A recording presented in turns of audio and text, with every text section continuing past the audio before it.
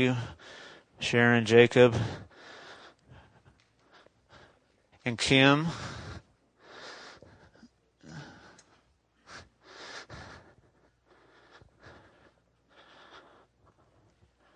I feel that's one of the words that I keep sensing from the Lord is just we need that enduring faith. Like we need to keep on persevering because what the enemy would want us to do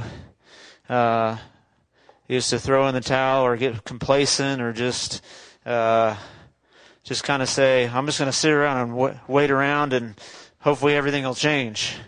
And that's not waiting on God biblically.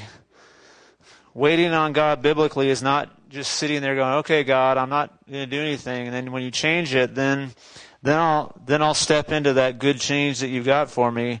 No, waiting on God biblically is listening to His voice and obeying what He says to do. That's how you wait on God. And if you're like, I'm having trouble hearing God's voice, then this is what you do. What is the last thing you heard Him say to you? Go back to that. You're like, I haven't got anything new, God. He's like, well, we're still working on that last one I gave you about 3 years ago. I'm still saying that. I'm still doing it. But hopefully we don't have to go back that far, but sometimes we do. Sometimes we're just, I feel like I'm in a wandering. I'm in the desert. I don't know what's going on. What's the last thing God said to you? Go back to the last solid truth in the Word of God. What's the last thing you read that just, in the Scriptures that just gripped you, that touched you, that did something in you, that sparked something, that changed something, that convicted you, whatever it may be. Go back to that. Go back to what God said last and start there and see if, I'm not saying you got off track. Sometimes God's just quiet and lets us walk and trust Him. Sometimes God leads His people through the wilderness. But if you are off track, then that's a good place to start, is to get back to that place of, what did you say last? And I'm gonna honor and obey what you were saying to me, the last thing I know that you said. I'm gonna stay there until you show me something else. I'm gonna continue to walk with that. So open your Bibles. We're gonna continue to go through 1 Peter here. It's 1 Peter 1, and we're on verse 13. So 1 Peter chapter 1 and verse 13. Last week we talked about the first 12 verses of Peter, and we talked about the inheritance that we have as believers. We talked about being shielded by faith by God's power. We talked about rejoicing and suffering in grief and all kinds of trials. How you grieve when you go through trials, but that can be a healthy process, so that your faith is proved genuine, so that it begins to give praise and glory to God. And even though we don't see God, we love Him. Even though we sometimes don't see Him right in front of us, we believe in Him, and then we're filled with joy. And we're receiving the result or the outcome of our faith, the salvation of our souls. And how amazing it is that it says even the prophets and angels and all kinds of people were like wanting to look at these things. They long to look into them to say, God, what are you doing?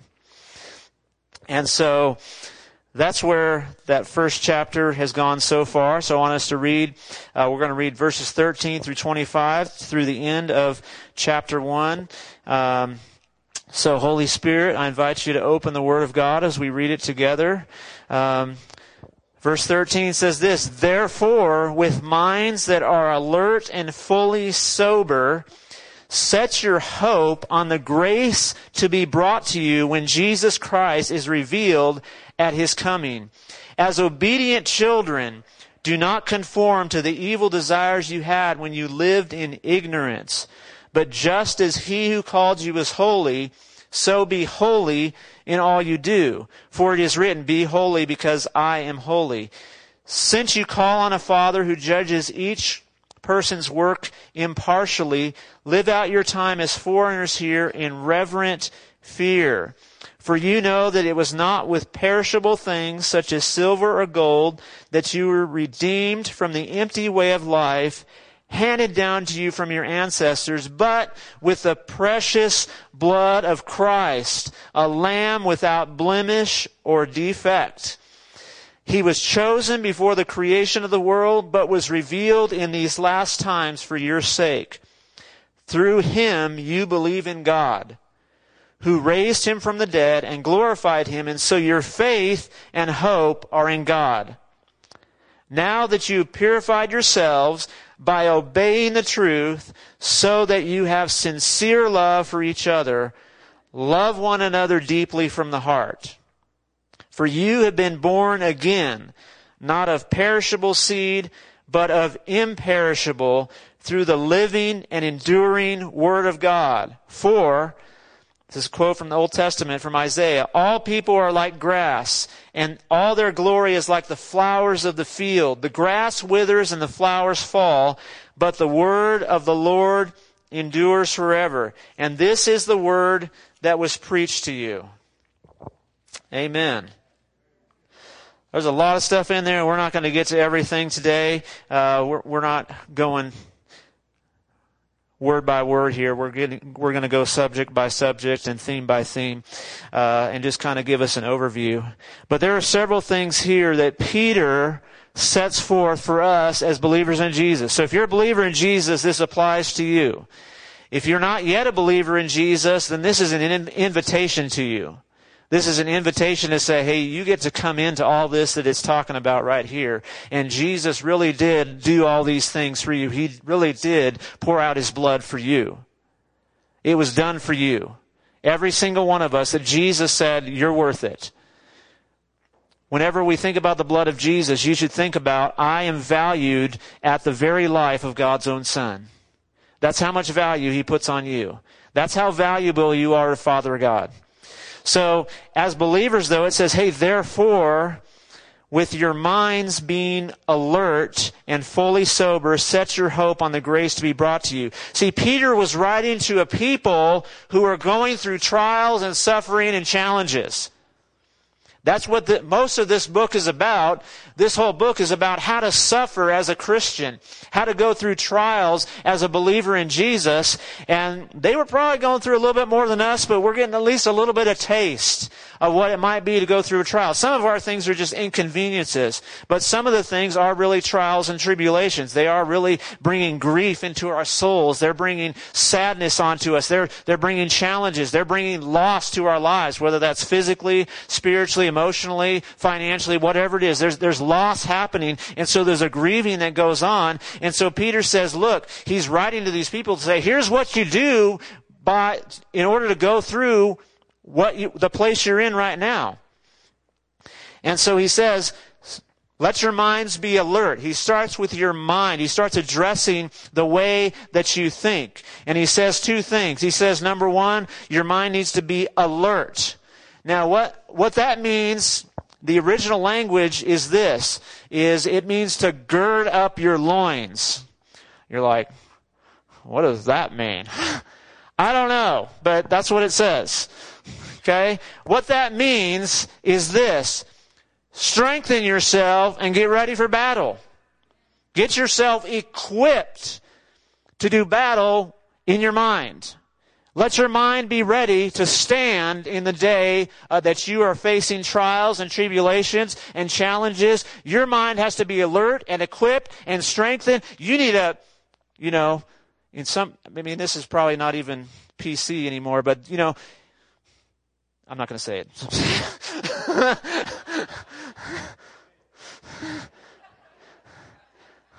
It may not even be good. It may be beyond PC. It's just not, it's like, just get dressed for battle. I can say this to the men. From you men, man up. Whatever you say to women, I'll let the women say to each other, okay? That's what I was trying to leave out, Greg. So, I always look at my wife when she's here.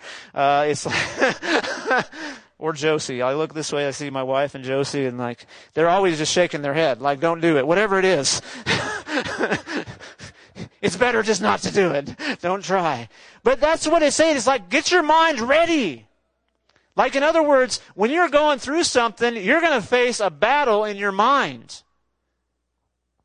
You're going to have thoughts that come to you that are going to say, just throw in the towel. It's not worth it. Let's just walk away from this. Maybe this isn't even real. Maybe I'm just living a fantasy. Is this all just pretend? You're in a battle in your mind.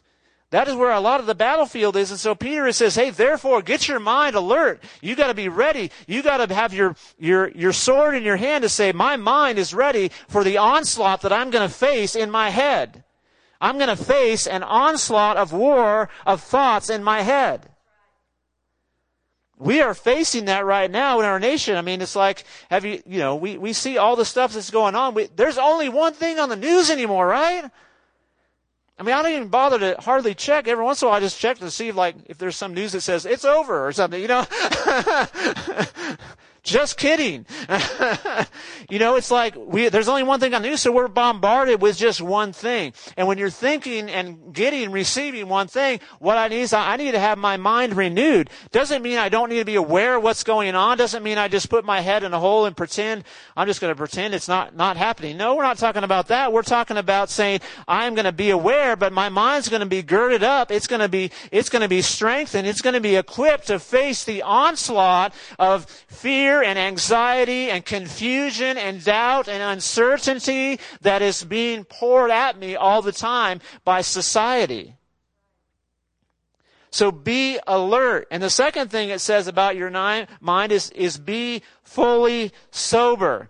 And the word here, interestingly enough, is I just got the word, it was like, hey, don't be intoxicated. And think beyond getting drunk with alcohol. I mean, don't do that either. Okay, we're clear on the Bible says don't do that either, just to clear that up. But it's not so much that as saying, look, your mind cannot be intoxicated by anything. Sometimes our mind is intoxicated with lies, right? I mean, I get intoxicated with anxiety and fear. And so all my thoughts, what does that mean? That means that my mind and all of it that's going on inside my head is consumed with one thing. It is overridden. My judgment is being impaired by something else that doesn't belong in my head.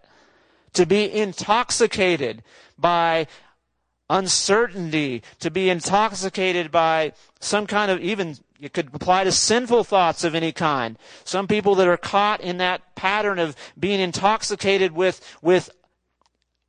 impure thoughts and all those kind of things. You can become intoxicated in your mind. And so Peter is saying here, look, you need to have your mind ready for battle, and you need to have your mind totally clean and clear. If there's anything toxic going on in your head, let's take care of it. Let's get cleaned out. How do you sober up in the Spirit? By the Word of God. How do you sober up in your mind? I mean, by the Word and by the Spirit. How does it say? It says in the Scriptures that we are the washing of the water of the Word. And so, sometimes you just need the cold water of the Word splashed on your mind so your mind can go, whoa, what am I doing here? What am I thinking here? What's going on? And so Peter's saying, look, we start with that because everything else is going to flow from how you're thinking. Therefore, and then when you get your mind straight, then you can begin to set your hope on the grace that is going to be revealed at the coming of Jesus Christ. Hope is released many times when my focus goes on eternity and not the present. That's what it's saying right there. It's saying, hey, look, when Jesus comes back, as a believer in Jesus, when Jesus comes back, that's a good day. When I was growing up in church, it was kind of like the freak out day, right, Dave? It's like, like kind of the 80s and stuff, you're growing up and you watch the movies and stuff. Jesus is coming back. I was like, ah! Everybody be scared. And who wants to get saved right now? And all of us kids are like, yeah, I want to get saved. I definitely don't want that. Whatever that is, how do I get out of that? I don't want to sign up for that. That's what I don't want. And so, but it's, the day Jesus coming back as a believer in Jesus, if you're a believer in Jesus, if you're a child of God, that's good news. If it's not good news to you, then you need to have God just work on renewing your mind to where He can emphasize and reveal your identity in Christ so you know, hey, there's no confusion here. When Jesus shows up, I'm going with Him. It doesn't matter when He comes in relation to all the stuff and all the end times theories that there are, because they are all in many ways theories because we don't know. exactly how it's all going to play out. But I can set my hope on Jesus and say my hope is on Jesus, and no matter what happens, my life and my thoughts and my focus are on eternity. I am looking long term. You only want to give up as a believer when you look short term. I'm not talking bad about Jacob here. That's the thing, is when I get so focused on my present reality and my eyes are not on Jesus and the hope and the grace that's going to be released, because it's only that I have a future hope that I'm going to press on. Honestly, if Jesus isn't real, then let's just throw in the towel. Who cares, right? What does it matter? Just everybody live for yourself and just get as much as you can while you're alive, because this is it. But if Jesus is real, then my whole focus changed, because I'm now living. I'm not living for now, I'm living for then. I'm not only living for then, I'm living from then. I'm saying my life is meant to be a life that is filled with the thoughts and the perspective and the grace of eternity being present in my life now. It's amazing when you set when people get hope, they can do all kinds of things.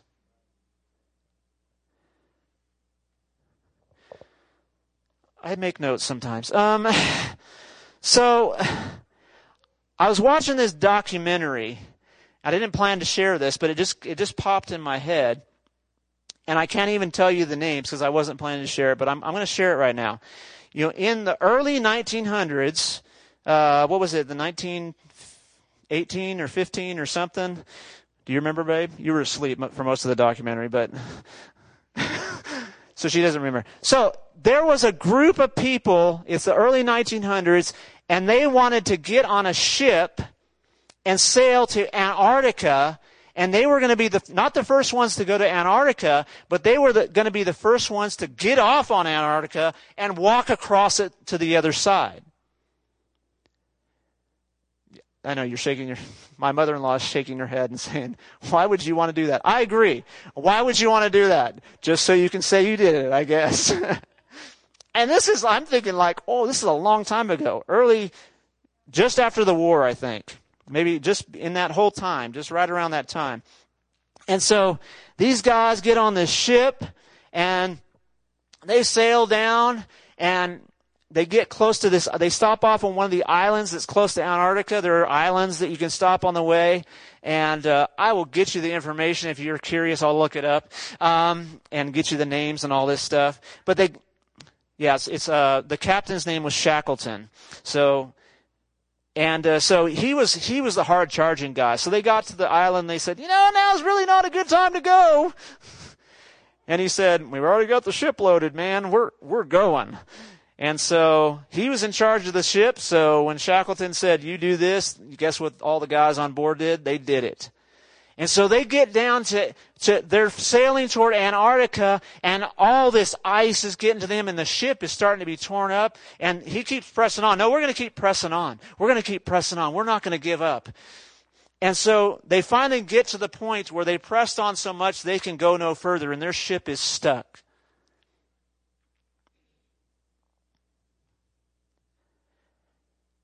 And they're stuck for a long time. And so this group of men begins to survive, stuck in Antarctica. Because now it's beginning to get into the winter months. First of all, you go to Antarctica in the summer. It's still cold. Super cold summer, okay? But it's warmer than the winter. I guess you can walk across it, maybe, hypothetically. At least they thought. And so they get stuck, and so they begin to do crazy things to survive. Because they still have a little bit of hope. They have the hope that they're going to get off of Antarctica and get home. At some point, they let go of the idea that they're going to walk across Antarctica. They realize this is never going to happen. And so they continue to survive. They're killing seals. Sorry for you who love seals. They're eating whatever they can. They're just trying to get, and they're hoping they can get their ship out of the ice. They're still trying to dig the ship out and do all this stuff. And finally the ship sinks. Wow, no one has been. And if you come back next week,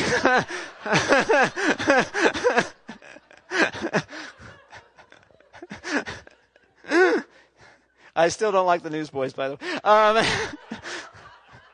That's an inside joke. Sorry, people. That's the last time I got that reaction, is when I said I didn't like the Newsboys.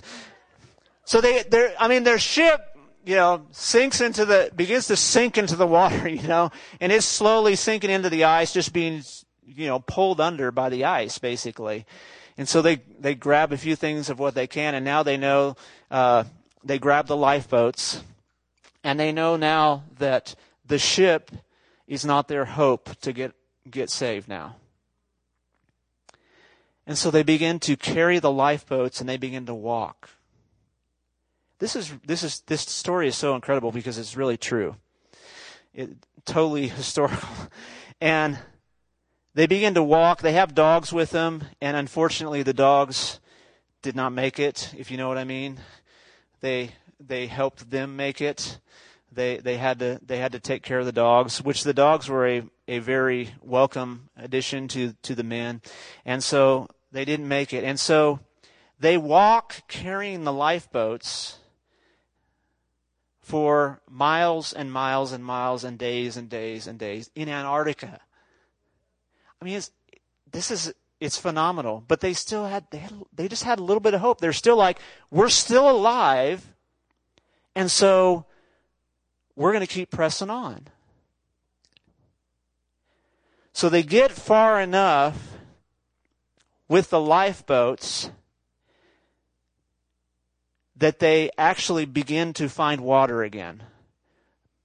Miraculously, the captain of the boat is a master navigator, and so he has this way of navigating. However, they navigated back then, and it wasn't like, get me out of Antarctica, as fast as possible. Shortest route, please. Please send an airplane. And so they get to the water, and so they begin to sail, and they say, we're gonna, there's a remote island, a little tiny island that they know about where nobody lives. And if we can just get to that land, maybe something could happen. So they have the hope of getting to this land. So they sail in these two lifeboats. It's horrific. I mean, they're being frozen and drenched with water over and over again. I mean, guys are just beginning to be sick, and they're beginning to, have nutrition, and all kinds of stuff is happening to their bodies, but they're pressing on, and they finally arrive on the island. And they make camp on the island. Now there's nobody there. There's no sign of life. They're still not saved. It's not like, oh, hey, it's all good now, and they lived happily ever after, and the island people came out and said, "Yay, you're here." There's nobody on the island, but it's a structure they could land on, and there were some animals there, and so there was a little bit of a source of food. And so in all the sailing, they basically had to decide that in order to sail back to that original island that they reached, they were going to have to tear apart the lifeboats they had and make one a little bit bigger and more sturdy boat. And they were going to have only, was it 4 of them? 5 of them? Only, thank goodness for the internet, right? There's 5 of them that were going to go, and they were going to leave all the rest of the men on this deserted island on an 800-mile journey on a small boat that they built. So these 5 guys, so they decide, the captain goes, the head guy goes, the captain goes, the navigator, and then they pick 3 other men that will go with them. The rest of the men stay there and wait in hope that they will make it there and somehow come back and rescue them. So these guys begin sailing on this 800-mile journey in a makeshift lifeboat. And if they thought that first little bit was horrible, this was even more horrific. They said they only brought, what did they bring to eat? It was like the seal fat stuff that they would eat. That's all they could have to eat. And so their only part of the day when they would get a little bit warm was they would go under the boat. They kind of put a top on it, and they would be underneath kind of in the hole. They're still getting soaked with frozen water, but they heat up this food, and they would get a little bit of warmth for just, 30 minutes for each and every day. And so the guys begin to just, they're barely making it. And it's another, it's weeks and weeks and weeks of a journey. They finally, miraculously, due to probably some of the hand of God and the amazing navigation by this captain, that he's able to navigate by the stars even when he can't see them and stuff. Who knows how that worked? But they make it to the original island they landed on. But unfortunately, they're on the wrong side. I mean, I'm serious. I'm watching this documentary and going like, man, if anything's going to go wrong, it wasn't 1920. I'm telling you. So it's not like the 20 year, but so they like, I knew we should have skipped this year. So they get to the island. So they decide. I mean, their clothes are like, hardly even usable now. I mean, they're just freezing. And they have to walk all the way over the mountaintops of this island to make it to the side that's inhabited by people. And it says these guys begin to just take steps. And they talk about how they were like, we weren't even sure if we were even still alive. But they still have the hope that, like, if we can just make it to the other side, we can find help. And it says they were walking and walking, they'd fall into stuff and all this, the story, it's another period of time. It's not like some little West Texas mountain where I went over the Monahans Hills and there, boom, and there it was. I mean, it's like these huge mountains and it's snowing there. I mean, it's still very south. I mean, it's close to Antarctica. And it's still a winter time, I guess, at that point. And so they're walking over snow-capped mountains. And miraculously, isn't there some point where they say they were like led? At some point they mentioned like they didn't know the direction to go, but it felt like they were just led in a certain direction. That they just ended up a presence with them, right? They said it was like they don't know what it was or who it was, but they just felt like someone or something was there to help them. And they made it to the other side. Of course, that's not the end of the story. Those guys were saved, and now they had to somehow get a ship together and get all the resources and a good enough ship to sail back and try to see, are those guys on the island still alive? So that period of time passes where they have to, they recover physically. They go through all this stuff. They get another ship. They get, all the stuff that they need, the resources, the supplies, the food, and all that stuff. And they set sail, and they don't even know if any of those guys are still alive. I mean, they've been gone for, it's been more than a year, I think. So this whole thing takes like these guys were like in Antarctica for like 2 to 3 years. Up to 3? Okay. My wife says 3. She checked the internet. So they get back to that island, to the place where they dropped them off. And guess what happened?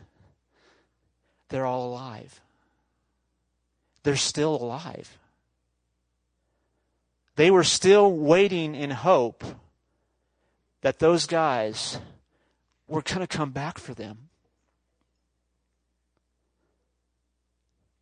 And so they held on, and they believed, and they lived life, and they pressed on, and they, did everything they could to survive for I know it's more than a year they were on that island, in hope that they would return and be saved.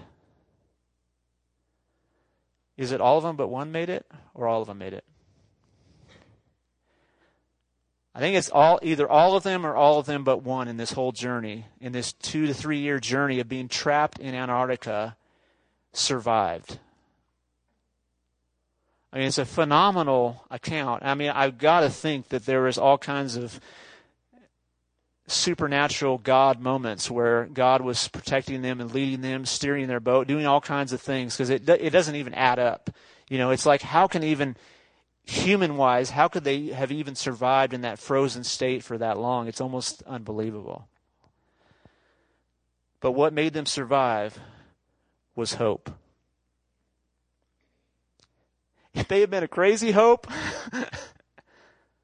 but it was hope. That we're going to make it to the other side, and they're going to come back and get us, and that's what we're setting our hope in. It's on Amazon if you want to watch it. Shackleton's something Captain, or phenomenal documentary. I mean, it's not a Christian thing. It doesn't exalt Jesus or anything. It's just the story. But the account to me is miraculous, and a beautiful demonstration of pressing on in hope.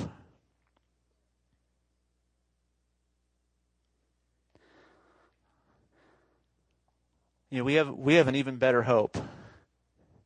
Jesus is coming back to rescue us from all this junk. Everything that's wrong and hurtful and harmful and not right in this world, Jesus will make everything right when he returns forever. And so we set our hope on the grace to be revealed when Jesus Christ is revealed at his coming. You know, sometimes we get off track and we're thinking of all these other things that don't quite matter as much as Jesus. But if I get my hope in the right place, I mean, if these guys can put their hope in humanity and hold on in Antarctica, I can put my hope in Jesus and stand firm and be a person who is full of all these things it says in these verses that we're not going to talk about, I guess. You know, love and grace and all these things that we are bought by the precious blood of Christ. Man, if we could just get those truths, we would never lose hope. And I'm not talking about walking in perfection. We have times where we get discouraged. That's not what I'm talking about. But I'm talking about, you know, those guys, there's got to be days they woke up on that island and said, I'm giving up, Joe, you know, but somebody else on the line said, no, let's just one more day. Let's just make it one more day. Let's just try to make it today. Let's just press through today. We're going to make it. And so that's what the body of Christ is for. That's when you're discouraged and you're like, man, I can't make it. When you need someone else, hey, I need some truth right now. I need some perspective right now. I need someone to speak life and speak hope and speak truth into my life and get my mind girded up and strengthened up again because I'm losing hope. And that hope can carry us a long way. You know, at the end it says of this scripture here, it talks about that the word of God endures forever. So all the things that God has said, they don't ever go away. They don't ever stop being true. They don't ever stop being relevant. They don't ever stop having power. They don't ever stop affecting my life. That the word of the Lord endures forever. All the other stuff can go away. Everything else may pass away. Everything could be taken from my life. But you cannot take from me my relationship with Jesus and my fellowship with him by the word of God and the Holy Spirit of God. That can never be taken away. And so I want to set my hope firmly on the grace of God that's going to be revealed.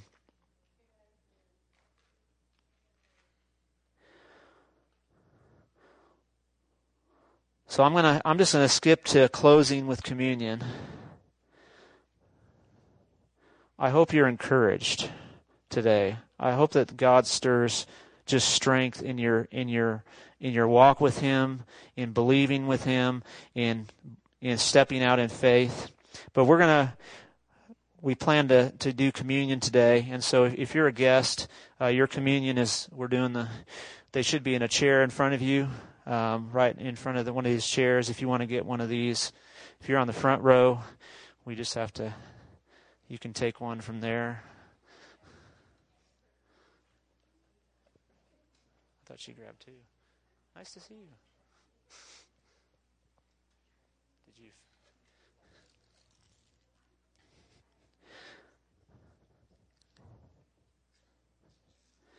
You know, before Jesus left, he said, do this.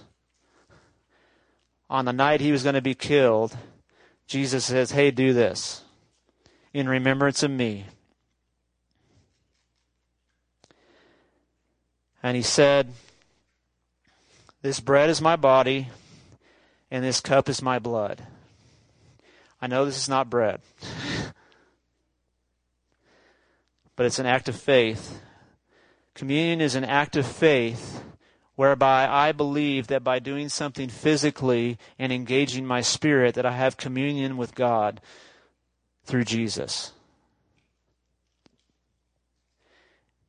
And as I was praying about this, I believe God wants to bring restoration in our souls.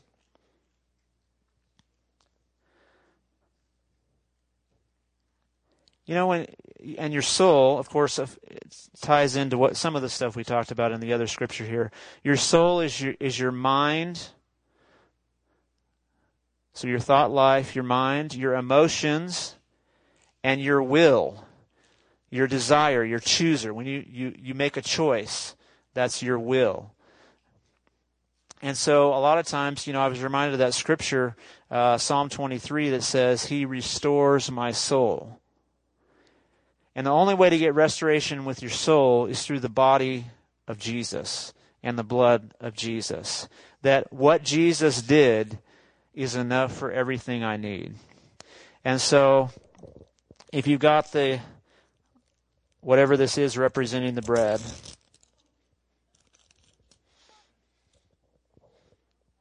this reminds me of growing up. We had some kind of, at my grandma's church, we had something that was really strange. It was always like we did communion at their church and we're like, ooh, that's different. Wasn't quite like this, but it was something like this. And so, but Jesus' body was broken so that we can be made whole. And so I have a declaration. This is not going to be on the screen. So I want you, before we take this bread, we're going to declare some things. And we're going to say them together. So if you'll just repeat after me. Jesus, I believe you are who you say you are. You are my Savior. You are my Redeemer. You are my only hope. You are my healer. As I take your body, I declare that I am who you say I am. I am a child of God. I have been forgiven. I am free. I am healed. In Jesus' name, amen. Go ahead and take it.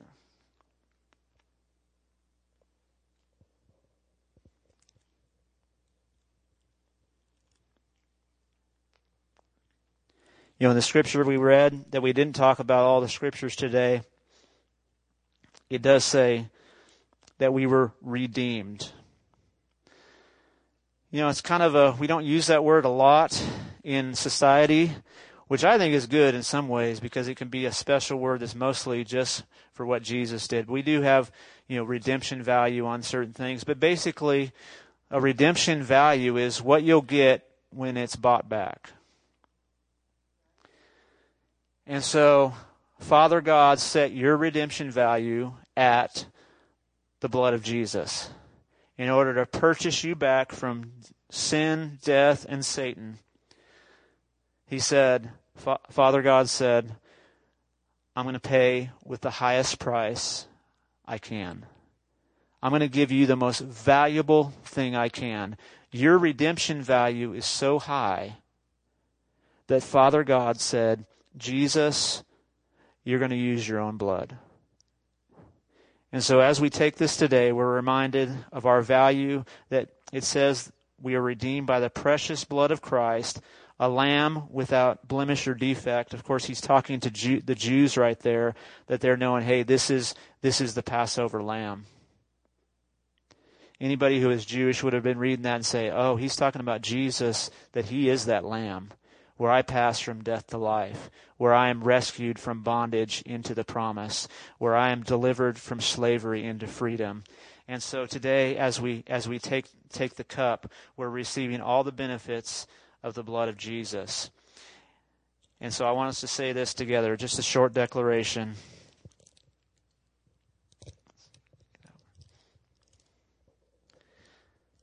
Jesus, your blood is enough. I trust that you have paid the ultimate price for my soul. So now through your blood, I receive complete restoration in my soul, cleansing on my mind, healing and peace in my emotions, transformation of my desires to align with your will. In Jesus' name, amen.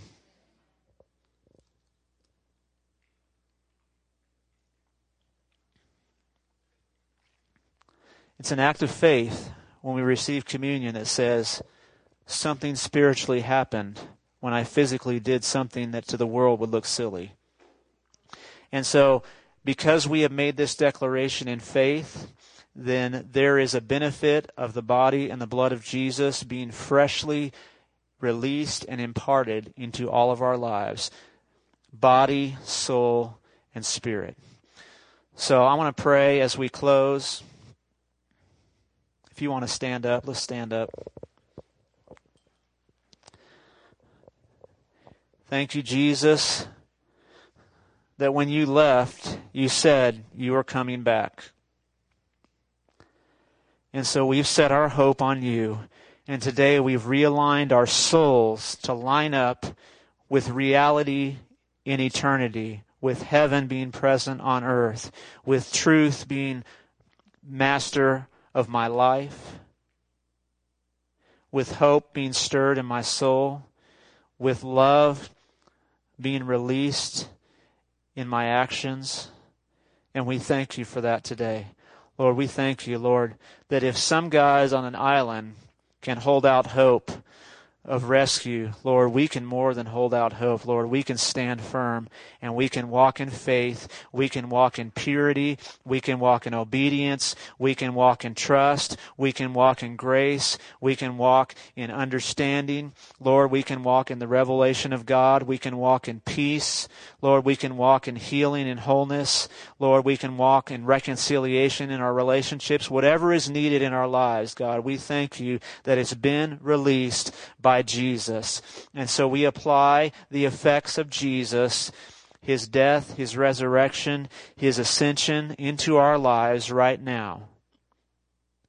And we thank you for what you're doing, for strengthening us to face this week with minds alert, with minds without any toxins in them, and with our hearts set on your hope. And so we thank you, Lord, that we can now be agents of hope. Because we have hope, we get to share it. We can spread it to somebody else, Lord, who is drowning in hopelessness. And so we ask you to give us eyes to see those opportunities where we can speak life and hope to anyone we come across. In Jesus' name, amen. Amen. You're dismissed. If you still need prayer, come on up. If you don't want to interact, then you can quietly slip out. If you do want to interact with people, then stay as long as you'd like. God bless you all. I could not climb. In desperation, I turned to heaven and spoke your name into the night. Then through the darkness, your loving kindness tore through the shadows of